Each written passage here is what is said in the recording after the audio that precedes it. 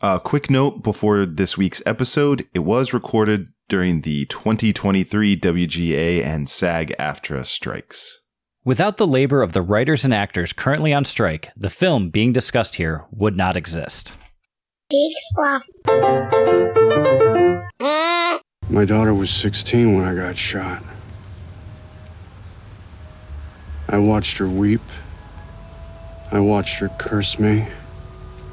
I watched her join that cult. I watched the murders. My tree-hugging, sandal-wearing son-in-law first. And then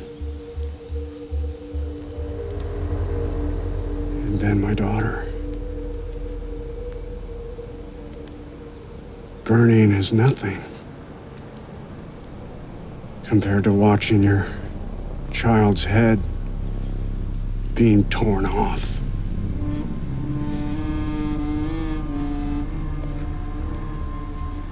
Thank you, Webster. I don't believe I'll be having that beer just now.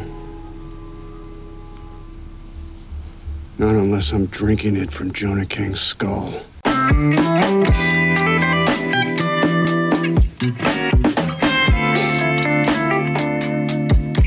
Yeah.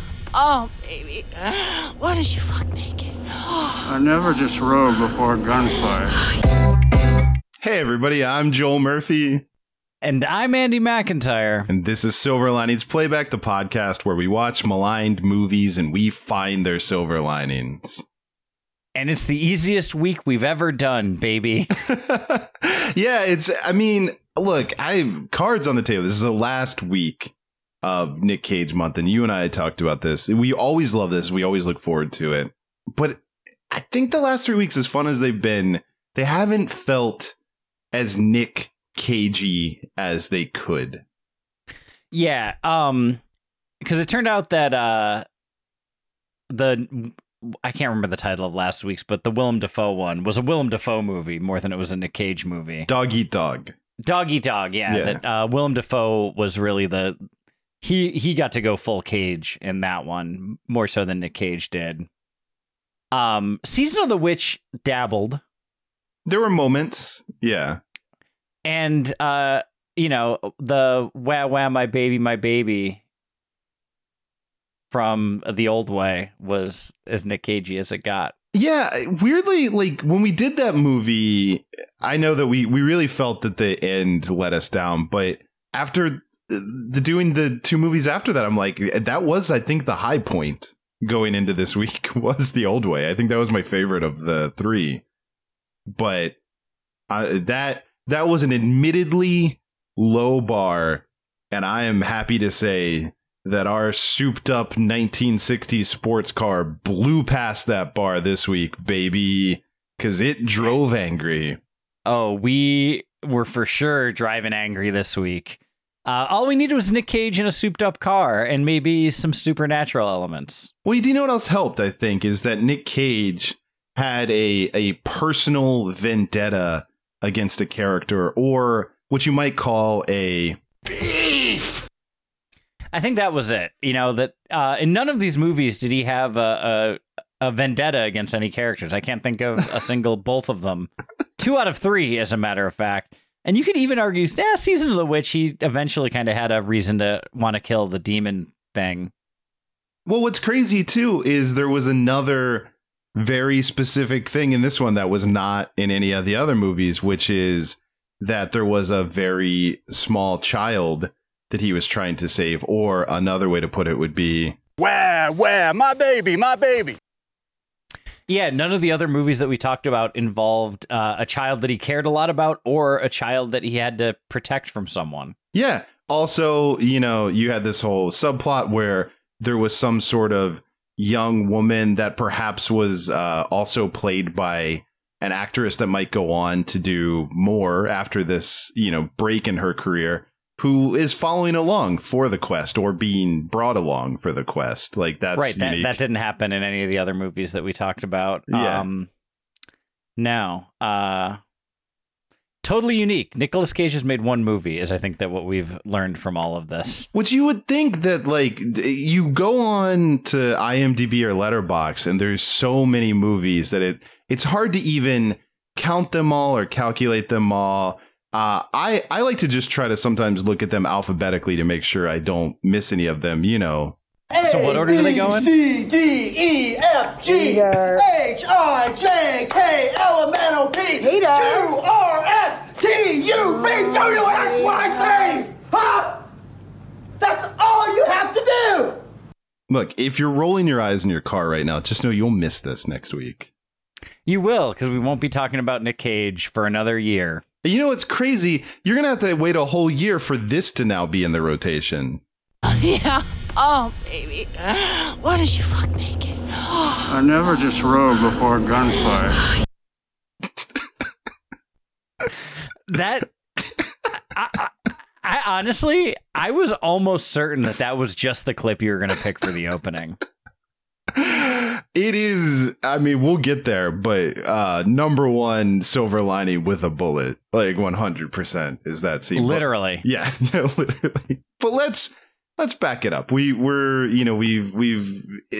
thoroughly introduced this. We've thoroughly reintroduced Nick Cage month, but let's specifically nail down some details of Drive Angry because they're cuckoo bananas. Yeah, this movie is by definition cuckoo bananas. So Nick Cage plays John Milton. Subtle. Also, fun fact, in addition to obviously being the person who wrote Paradise Lost, also the name of Al Pacino's character in The Devil's Advocate, because also subtle. When I think of subtlety in movie making, the first two names that come to mind, Nick Cage and Al Pacino. Have they ever done a movie together? Oh, that's a good question. I've just realized that what we all need is a scene where Nick Cage and Al Pacino shout at each other, like just completely over the top, angrily, like just them and each other. Honestly, I think Al Pacino should play Nick Cage's dad. And it's like some kind of Succession sort of thing or something where his dad has all the power and he has to go confront him at the end. And they just get into a very loud shouting match. So there is a movie that they both starred in, I think, and this will be for next year probably. It's called Vengeance, a Love Story. I hope the love story is theirs. It is. I'm in. Why are we just now learning this? I don't know. Halloween is canceled. We're canceling October. We're canceling October. No more Halloween. We're just doing 4 more Nick Cage movies. Yeah. Oh, maybe it's not. No, sorry. It's just an article that's linking them both together. Never mind. I got ahead of myself. I don't think they've done a movie together. Okay, well, I just pitched something that's obviously going to be called Vengeance, a Love Story. Yeah, it's starring Nick Cage and Al Pacino. Yeah, so that's, I had said father-son, but I now think jilted lovers for sure. Yes, they are jilted lovers. And obviously they're both rival crime bosses that fell in love. Yeah, I think that's clear. It's obviously clear. No. One is a crime boss, the other is a detective. Perfect. I think Pacino should be the crime boss, and Nick Cage should be the detective. And Nick Cage will be the detective. Yeah. And they've fallen in love, and it's got a little dash of Romeo and Juliet on top, some star-crossed lovers, a little Pyramus and Thisbe action. Yes, for sure. And it does end in a Romeo and Juliet fashion where they somehow manage to both each shoot the other one 50 times before they both die. Yeah. It's like that. No, go ahead. I was going to say, it's like that Dear Sister parody sketch that SNL did, where that song, What You Say, just keeps playing. And they keep shooting each other and with tears rolling down their eyes. No, and it's like Romeo and Juliet, where first Nick Cage plugs Al Pacino like 17 times, thinks he's dead, starts crying, is about to shoot himself, but then Al Pacino wakes up, shoots him 15 times, and then Al Pacino's all upset that his lover's dead, so he's about to shoot himself, and then Nick Cage wakes up again, and that's the whole third reel. I think the last shot should just be they just each shoot each other one final time in perfect synchronicity, and then post-credit scene they both wake up. And then we do the end question mark. All right, well, Perfect. There you go. Perfect. All right. But yeah, so Drive Angry, John Milton, that's what I was saying, is the name of Nicolas Cage's character, who he has escaped from hell. And if you're wondering how, don't worry, it happened off camera and they're not going to tell us. Yeah, he just know that he got out. He got out of hell, and he's back because his daughter had gotten involved with a satanic cult, and they murdered her and her husband, as you heard in the opening clip. And they now have possession of his granddaughter, who they're planning on sacrificing, I think, to bring like the apocalypse or hell on Earth. It's not to unleash hell on Earth. Yeah. And so he escapes from hell to go save his granddaughter, who is a baby. And along the way, he connects with what is the name of the Piper character? Lee, played by Amber Heard. Piper Lee is the character. Yeah, Piper Lee, who is a waitress who works at a very problematic diner with a boss who should definitely be arrested immediately. Mm-hmm. And she also is dating a man who she's not sleeping with. And when she quits her job in disgust, discovers that her now fiance, we actually learned that he had just proposed to her, is at home in their trailer having sex with a real estate woman that lives there. As one does. And she gets in a fist fight with this naked woman, and then ultimately in a physical altercation with her fiance, which Nick Cage also sees and beats the hell out of that guy, which launches our road story, our road trip with Piper and John Milton driving across the country to save a baby from a satanic cult, while the accountant, played by William Fichtner, who is I don't know, like mid-level demon. I don't know exactly what that puts him. He's like Satan's right hand. He's like, Satan's errand boy, basically. Yeah, Satan's errand boy. He is tasked with catching Nick Cage and bringing him back to hell. Oh, and we also need to point out that Nicolas Cage, in escaping from hell, he stole Satan's revolver, the God Killer. The God Killer, which has 3 bullets, which is, again, we don't know exactly where this came from, whatever, except that it was Satan's. But if a demon or anyone is shot with it, then it erases you from existence. Yes. And so he has that. And so then they're driving across the country while, in pursuit of the Satanists, while being chased by the accountant.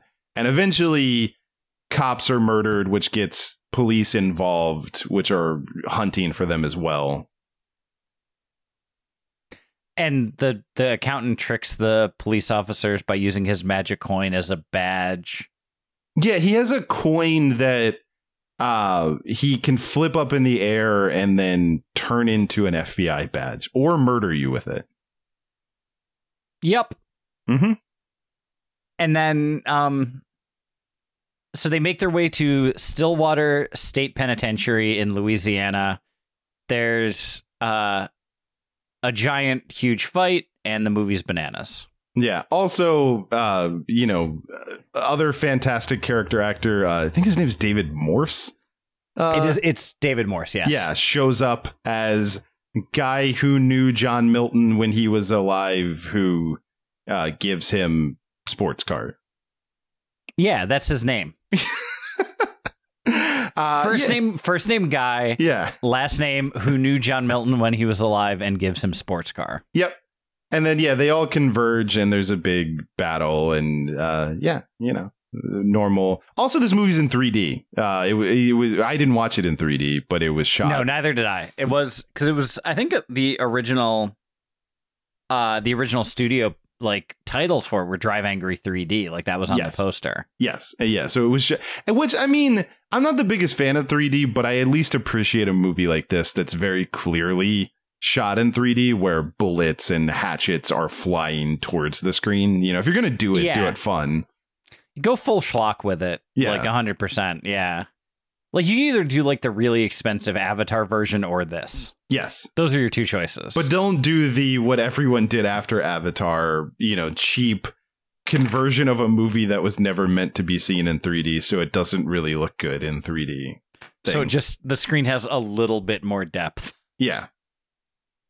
And you have to pay for dirty glasses that you'll throw away after the movie. Yep. Yeah.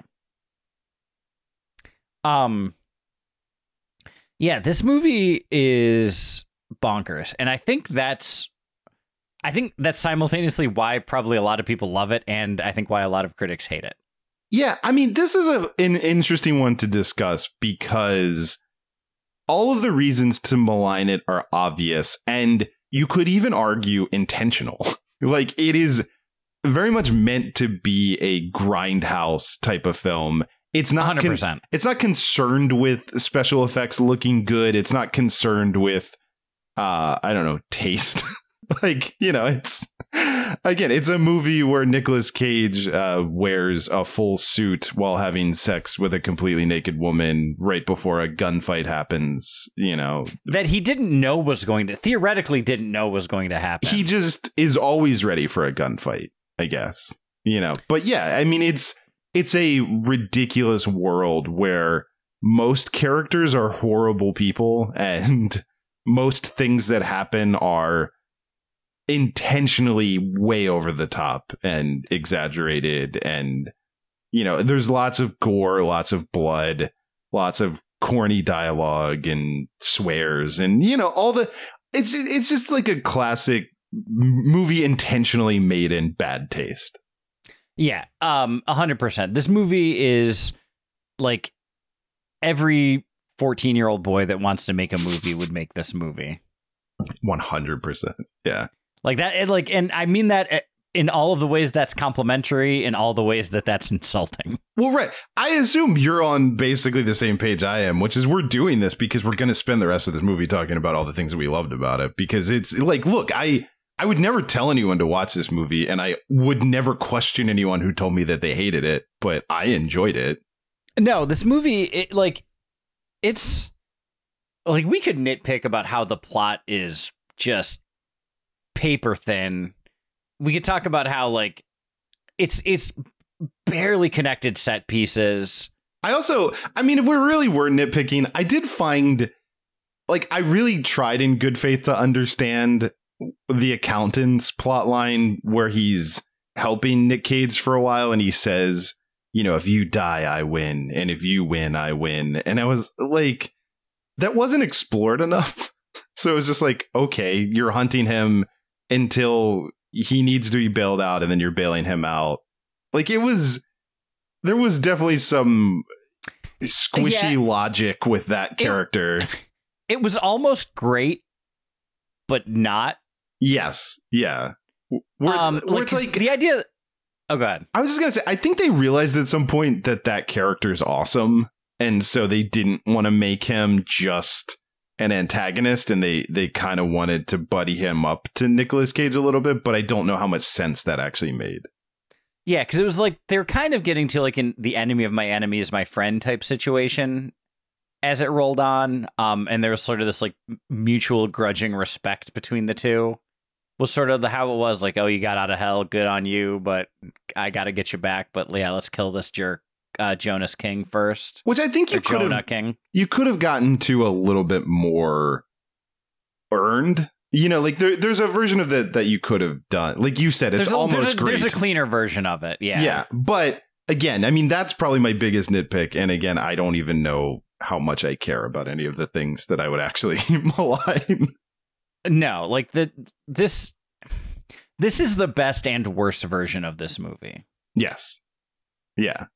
Yeah, because it's fun. I enjoyed it. You know what I mean? Like I definitely don't like because I do think you get into that of like if you started to, quote, fix things and make them better, at what point do you lose what this is? No, and that is, I think, definitely a fine line, because this movie is absurd. Yeah. And, I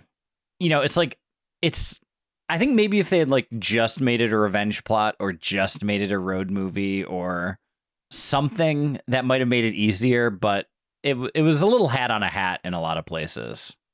I will say I guess the last thing that I would just point out is it ends on a very sweet note, which is Nick Cage explaining, like, Piper, I picked you to raise my granddaughter and I'm going to give you the baby. And that's nice. And that's a nice ending. And he goes back to hell with the accountant. But they don't resolve the fact that she's wanted for murder. Yeah. I'm just, again, I don't think it matters. No, yeah, it doesn't matter. Yeah, so I don't know. Where do you want to start talking about the fun of this movie? Okay, so there's a scene where Nicolas Cage is in his hotel room and he's having sex with a woman and he is wearing a suit and she's naked on top of him. In his left hand is a bottle of Jack Daniels. In his right hand is a gun. And in his mouth is a cigar. A gigantic cigar, like a comically large cigar. Which, again, I'm going to play this clip one more time because now that you know, if you haven't seen this, that he has a cigar in his mouth, listen to him deliver his line, which he can't deliver because he has a giant cigar in his mouth. Yeah. Oh, baby. Why don't you fuck naked? I never disrobe before a gunfight. I never just He's like reaching Jeff Bridges territory. Like, from scraps. Yeah. Tony Stark made in a cave from scraps. That is the greatest line in the history of cinema. It is. The Yeah. Jeff Bridges I mean, line. some people would say, like, frankly, I don't give a damn, or, I'm ready for my close up. But no, the greatest line in all of cinema is Tony Stark put a suit in a cave with a bunch of scraps. From the original Iron Man, obviously. From the original Iron Man, yeah. Nothing made me happier that they brought that scene back in Spider-Man Far From Home. Well, and made that guy a villain. The guy that got yelled at turned on Tony Stark because of that exchange. Which is fair. I think that's totally fair. We're not here to discuss the Spider-Man Far From Home, but every employee of Tony Stark's is right to hate him in that movie. Yes, 100%. Yeah, he doesn't seem like he was a good boss. No. Yeah, this yeah, that scene. So I was looking it up. There's another movie that I could see us possibly doing at some point called Shoot 'Em Up, which has another scene where the lead actor is making love to a woman and then has a gunfight while banging her, and that's what happens in this, and it's awesome. Ooh, which one was first? That's interesting. Shoot 'Em Up was first. Oh, ooh. And it beat it by 4 years. 4 years. All right. Well, on the one hand, I'm curious, but on the other hand, I'm all for this. I think more movies. Oh no, I'm all for it. I don't care. Who cares if it? Yeah, that's what's wrong with this movie. It's derivative. It's the one thing that's not completely original in this movie. Yeah, that huge problem with that. But no, that scene is bonkers. Also, everything about it I loved, because right before we cut to that reveal, we're actually in Piper's hotel room where she's getting her toenails painted by a man who thinks he's going to sleep with her, who is definitely not going to sleep with her. And she's just using him to get her toenails painted. And then she hears them having sex through the wall and starts banging on the thing. And then we see that. And then, yeah, the cultists show up and try to murder him, and he shoots them while still having sex. Yeah. And then gets tased at one point. And He like does. It seems like that might have heightened things. Well, or that like I think it locked in his partner. Oh, is that like it arced her in, I think is what they were going for. Okay. Yeah, it definitely seemed like had an effect on both of them. That the taser was powerful enough that the current locked in his paramour in that, if you will. Yes. as you know, actually as physically possible. There's also, just to be clear, an entire running, I guess, subplot in this film that every woman that works in the service industry as some sort of server who meets Nicolas Cage wants to have sex with him immediately, except for Piper. And that's why he chose her, probably, to be the surrogate parent of his goddaughter or his granddaughter. But yeah, when he first meets her, when he's in that diner, Katie Mixon is playing another waitress who is just not even being subtle about how much she's trying to sleep with him. I'm a big Katie Mixon fan. I just want to put that out. 100%. I think she's hilarious. I think she's very good at what she does. And yeah, I think she's very funny, and I think she's a good actress. I think so too. Mixon. Yeah, she was great in that first season of Eastbound and Down. I really enjoyed her. Yeah, she was really funny in that. But yeah, it's no, she is not the least bit subtle, and it's pretty funny. Yeah, no, she's just I think she literally says, "Aren't you going to ask what time my shift ends?" at one point. No. Yeah, and all he wants is his coffee. He's just trying to get a coffee. Black with sugar. Yeah. But needless to say, that sequence is probably my favorite sequence in the whole movie. The hotel room. Yeah. I like, the final battle is so awesome, though, too. Yes. Yeah, the final battle is great. Just because, like, he's driving around in the 69 Charger, and people just are catching on fire for no apparent reason. Well, there is a fire there, but yeah. Yeah, but and somehow the car's kind of on fire and it's catching other people on fire. It's just awesome. Yeah, a lot of people are ending up on fire. It's also because they're planning to do this satanic ritual. Again, there's a lot of nudity in this movie. There's like naked people hanging out as part of the ritual, and then a lot of like terrible people that are trying to kill him. And there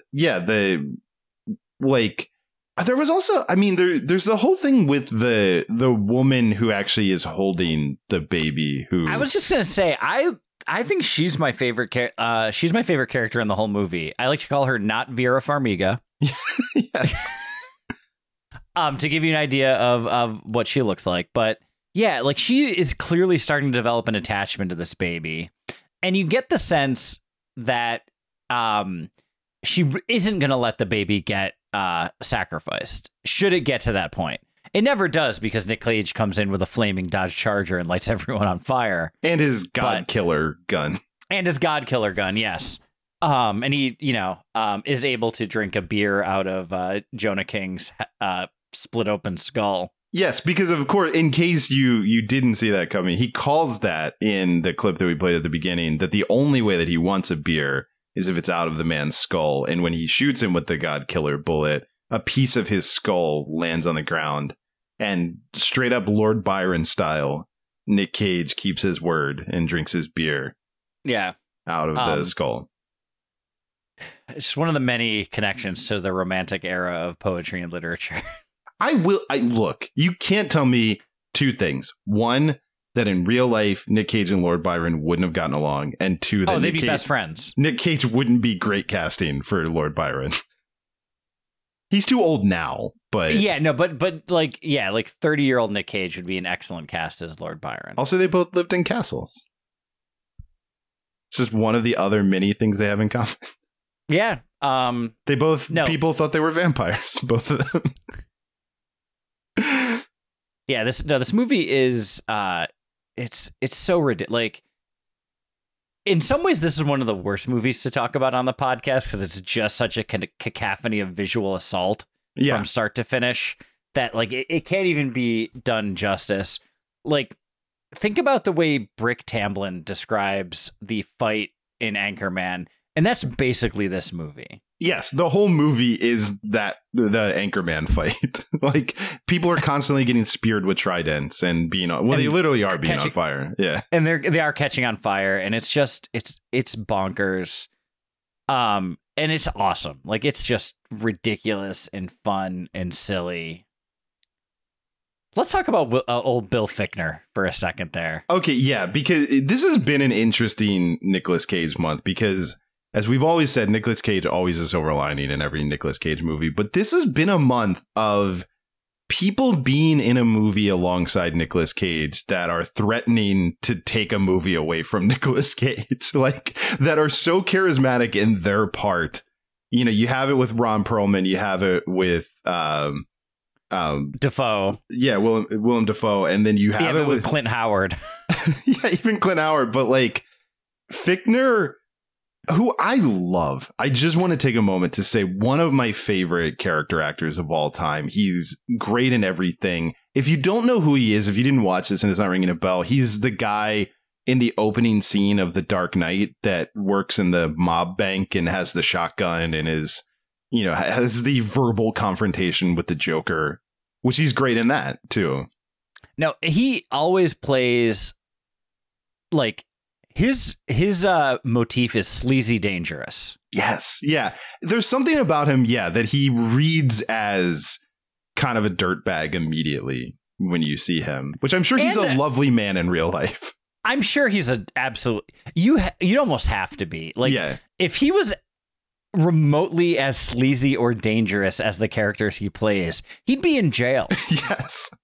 But I do think that... So, again, huge fan of him, and he always pops up in kind of little parts here and there and stuff. But I think this is, honestly, for me, the first time I can really remember someone just giving him a juicy part and saying, go.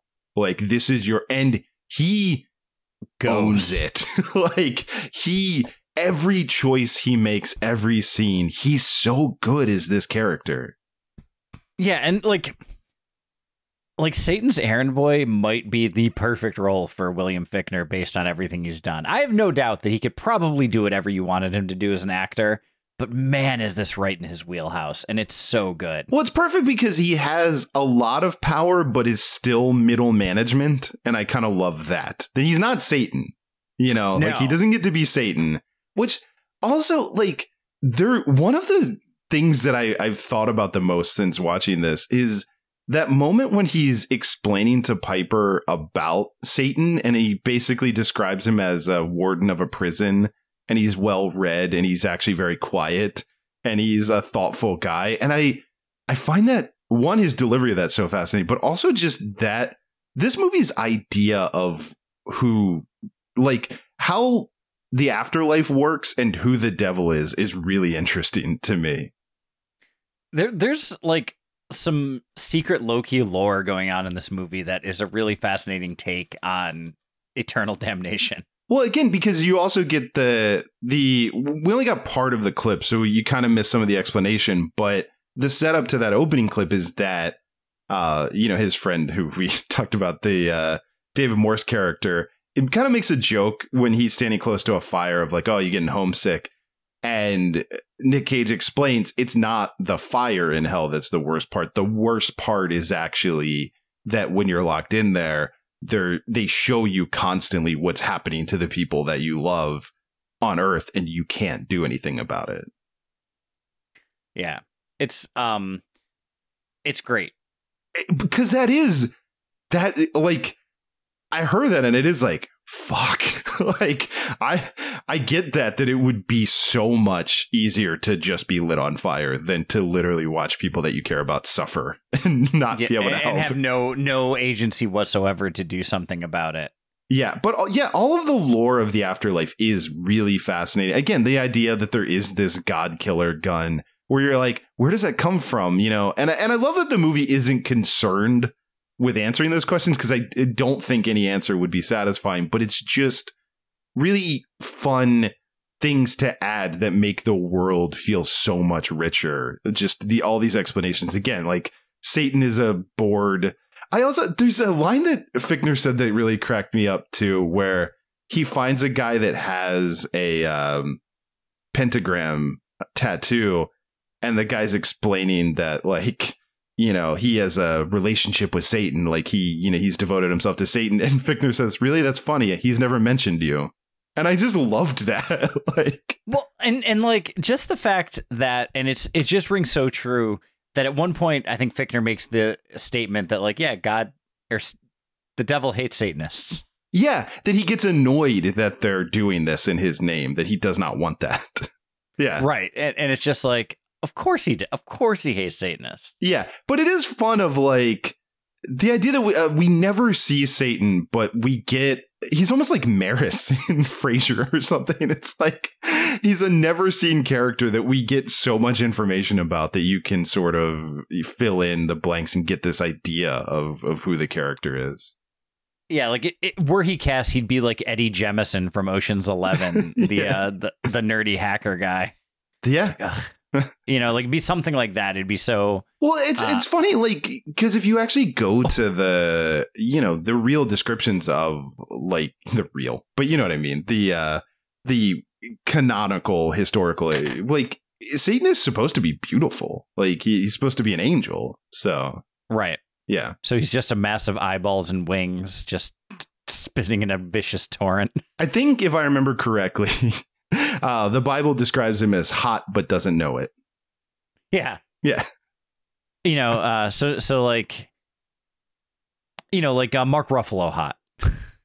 Mark Ruffalo would be great casting for the devil. I think that he would fits. be a good devil. Yeah. I think he'd be an interesting choice. Yeah. All right. You know who else I want to talk about in this movie is Amber Heard, who I think is fantastic. And I'm going to say, I don't know who this Amber Heard is. Don't know anything about her backstory. I only know her from this movie, but what a fantastic actress. Yeah, I mean, it's like, you know, it's just kind of you'd think like someone as beautiful and talented would show up in headlines somewhere at some point, but yeah, I don't know, but I really like her in this movie. I think she's really good. She's effortlessly charismatic. She carries this as like a co-lead. Big fan of Amber Heard. Yeah, huge fan. Mm-hmm. Also, yep. I don't know what it was. There was that one scene with her boyfriend where Nicolas Cage was beating him up. I liked that.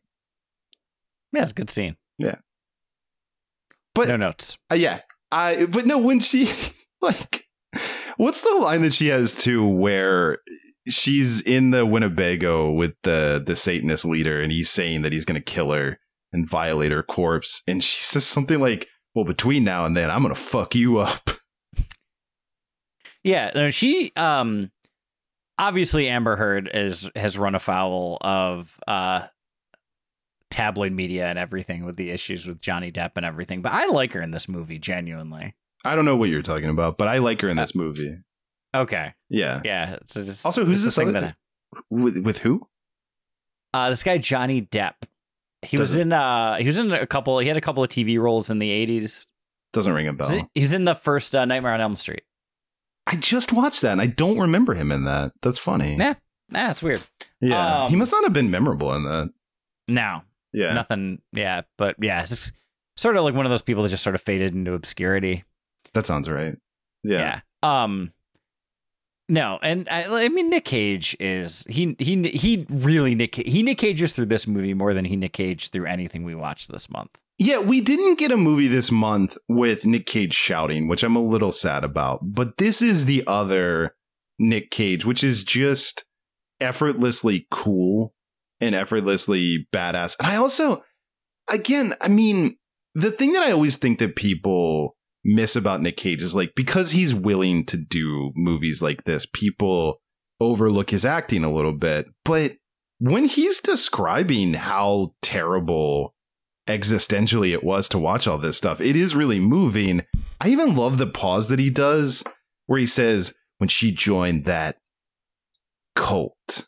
Like, it's very good. He's all like the exact way that he's delivering that monologue is the right way to deliver that monologue. It's very good. And it's the most we hear him talk in the whole thing. And it's what it needed to be. Yeah. So one other thing I want to talk about, and I'm sure there's a few others, but the very end of the movie. So when I was watching this, I'm pretty sure I saw this when it came out. I can't say 100% for sure. I do remember. I watched this in the theater when it came out. Nice. I remember it. Yeah. Nice. Yeah. But so I'm watching it, and like at one point, you know, Amber Heard is walking away with the baby, and then she turns back, and Nick Cage and William Fichtner have disappeared. Mm-hmm. And I was like, what a perfect like end of the movie. But oh no, that's not the end. Because we still have Nick Cage drinking from the skull of Jonah King. Mm-hmm. But then we have we have Nick Cage and Bill Fichtner ride off into the sunset to the most ridiculous Meatloaf song in the history of the world. Yes. This Meatloaf song is so ridiculous and so on the nose. You would think it's by Trey Parker and Matt Stone from Team America. And I love every second of it. Yeah. And then it's also where it dissolves into this very CGI just lava that they're driving over. They're like driving across the suspension bridge that's slowly collapsing behind them as they ride off into the fiery pits of hell. I don't want to overlook there's such a subtle detail when he gets in the car that I clocked, and it made me love it so much. So again, he's drinking out of the man's skull. It's time for him and William Fichtner to go. They even have their little buddy moment at the end where he says to William Fichtner, I'm going to escape again. And Fichtner's like, yeah, I hope you do.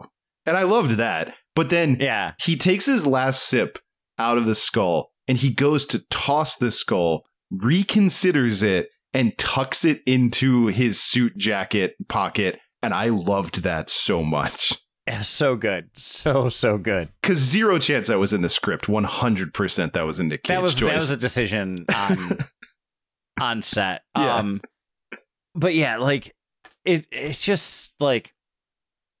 Because I remember watching, I was like, oh, I'm kind of glad they didn't go ridiculously over top with the very end. But I was like, oh, no, they did. And I'm even more glad with how ridiculous and over the top they went for that final little bit. Because, like, that Meatloaf song is called, like, Always or something like that. And it's just absurd. Yeah. At first, I thought it was, because it doesn't really sound like Meatloaf. I thought it was Nick Cage singing, which would have made me even happier. Yeah, it would have been great. But no, that was great. I also, speaking of songs, I do feel like we didn't talk about this scene yet, and we should. Because there is this scene where the police are trying to set up a roadblock to stop John and Piper. And so they're chasing them. And then up ahead is the roadblock, and they're stopped. And it seems like they're screwed. And also the chief of police makes it very clear where he's basically saying, now you all understand when I say to shoot their tires, what I'm actually saying is to shoot them in the head, right? And they're all like, yes. And then he's like, all right, so shoot their tires. And so you get all that. And so they're about to execute them when they've stopped their car. And then it seems all hope is lost. And William Fichtner shows up in a giant, I think it's a hydrogen truck. And what is the song? Do you remember what it is? It's God. The needle drop in that, I really wish I could remember, because it is just this upbeat like pop song. I can't place it, but yeah, no, it's hilarious. And he's just driving like smiling. I don't know if you had this thought or not, but it was in that scene in particular, but there were a couple other times where I looked at William Fichtner in his suit doing things like that, like wrecking a hydrogen truck, like just plowing it through the line of cop cars to clear a lane for Nick Cage to escape. Where I was like, did someone at Allstate see this? And this was the inspiration for the Mayhem character. Because it feels very similar. Like just in a suit, like having the time of his life as just carnage is happening just around. Creating havoc. Yeah. Yeah. Yeah. I just love the scene because it's clear that like Nick Cage's character is essentially undead in this movie. And when Jonah King shoots him in the face, in the and eye, then right in the eye, and then he just gets up. Yeah. Like it's awesome. Well, also, I don't know if you read this, but to tie this whole month together. No, this is great. Yeah, I did read this. Yeah. So apparently in Season of the Witch, he was supposed to be stabbed in the eye. And there was supposed to be a thing where he lost an eye. And they cut it out of Season of the Witch, which we didn't talk about that specifically, but we talked about how the movie was supposed to be rated R. And then they edited it down to get a PG-13 rating. So they took that out. And Nick Cage was upset by it. So that was one of the selling points of him to do this movie, is that he would be shot in the eye. Yeah, and he would get to do that hard R, like getting his eye shot out. which then grows back a different color, which is just fun and weird, and I love it. Yeah, all of that was great. Yeah, just again, there's a lot of, like you said, a lot of good lore in this movie and just the way it functions. Like, I do like that, because he even says too at one point where he's like, I can still feel the bullet in there. So like he can feel the bullet in his head after he's been shot, and he feels pain, but his eye will grow back. So there is some kind of like Wolverine, healing factor going on, but like he also does feel pain. Yeah, no, like I there's part of me that wants to like just see the fully serious, like, let's make a truly great movie with this script version, because I think that might be really great. Yeah. Also, I don't want to leave without this, because I did look it up because it was bothering me, and that's the way. I like it. Oh my God. How did that slip? Yeah. Yeah. It's so, And because now I'm looking at the soundtrack for this movie, I do also want to give a shout out to the fact that when we first see Piper, when she quits her job and she gets into her, I don't know, you might be better with cars than me, whatever her 1960s, muscle car is that she's driving off, that's actually her boyfriend's. The song that plays is Fuck the Pain Away by Peaches, and A+. Yeah, that is one of the great hits of the early aughts, let me tell you. Which was funny, too, because I heard the opening notes of it, and my ears definitely perked up, and I was like, this kind of sounds like that, but I thought maybe it was going to be like a knockoff, or like the score was sort of, trying to... Harkening to it, yeah. Harken to it, and then I was like, nope, no, this is actually... this song. The Teaches of Peaches. What can you do? No, that song is great. I highly recommend it. But yeah, honestly, solid soundtrack all around, including the ridiculous Meatloaf song at the end. Yeah, it's like this is just the schlockiest movie. It's so much fun. But if you hated every second of it, I'd be like, yeah, that sounds right. Yeah, I mean, that is the thing. It's the exact type of movie that is... It is kind of critic proof, but it's also like, yeah, obviously a lot of people are going to hate a movie like this. And I get it. It is intentionally in bad taste and not for everyone. Yeah, like if someone were to say that they hated, let's say, Big Trouble in Little China, which I think is of a similar vein, I'd be questioning their taste in movies. With this one, though, I'm like, yeah, okay. I'll concede that you hated this movie. I get it. Oh, for all the reasons. Like for the whole thing from start to finish, you didn't like that. Like the idea and the execution and all the naked fighting and the violence and, it makes perfect. And like, I don't know. It sounds like we're being a little snarky with that, but I'm dead serious. Like if someone said they hated this movie, I would not be the least surprised. Yeah, no, I think, yeah, we're both saying the same thing, which is like, this movie is trash, but you and I are both very like, nom, nom, nom, feed me the trash. It's delicious. Yeah. I want it. I love it. Like, yes. Because, yeah, I had a blast with this movie, like completely. And I wouldn't say like it's like a, guilty pleasure or anything. I just enjoyed watching this movie. Yeah, and I mean, I think some of that is that our bar was really low this month for Nick Cage movies. Well, and also doing this for 3 years has completely changed our barometer, because I think this movie, we watch a lot of movies where it's like a movie is bad because it had a good idea, but it didn't quite execute it, or like it hadn't quite figured it out, or, something is usually like a lot of times it's like could have been good, but something kind of messed it up or something threw the balance off. This movie is the exact movie that they set out to make. Like, I would believe that what was on the page is on the screen, and they made the exact version that they wanted,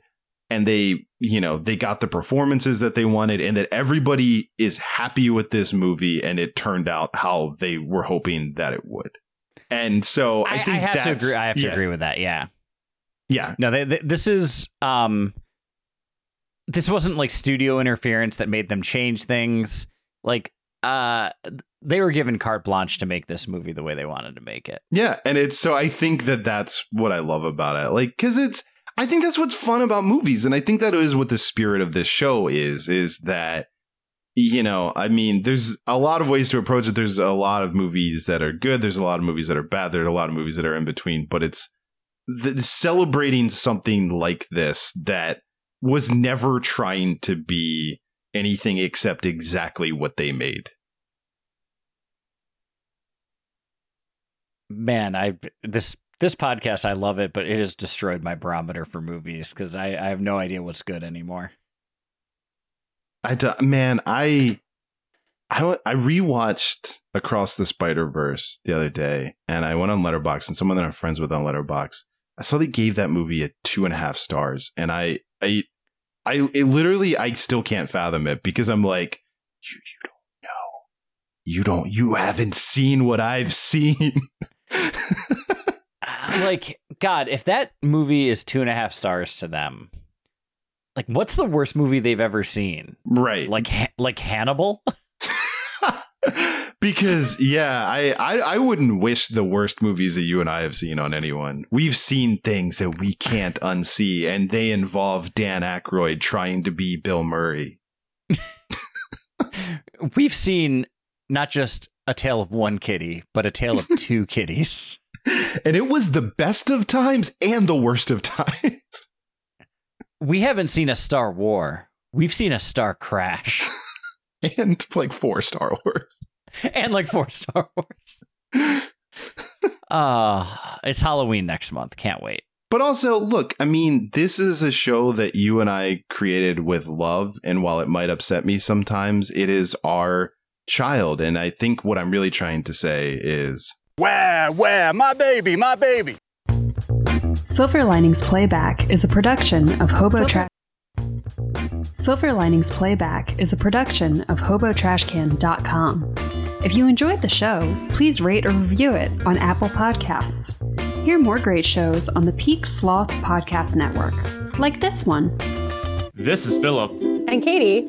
And Bridget. And we're 3 friends who like movies. Especially movies of yore, when we were small and everything seemed awesome. Now we're revisiting these bright, shining beacons of our youth and figuring out if they are for real. So sit back and relax and revisit the best, the worst, and everything in between from the 80s and 90s. And find out, is it for real?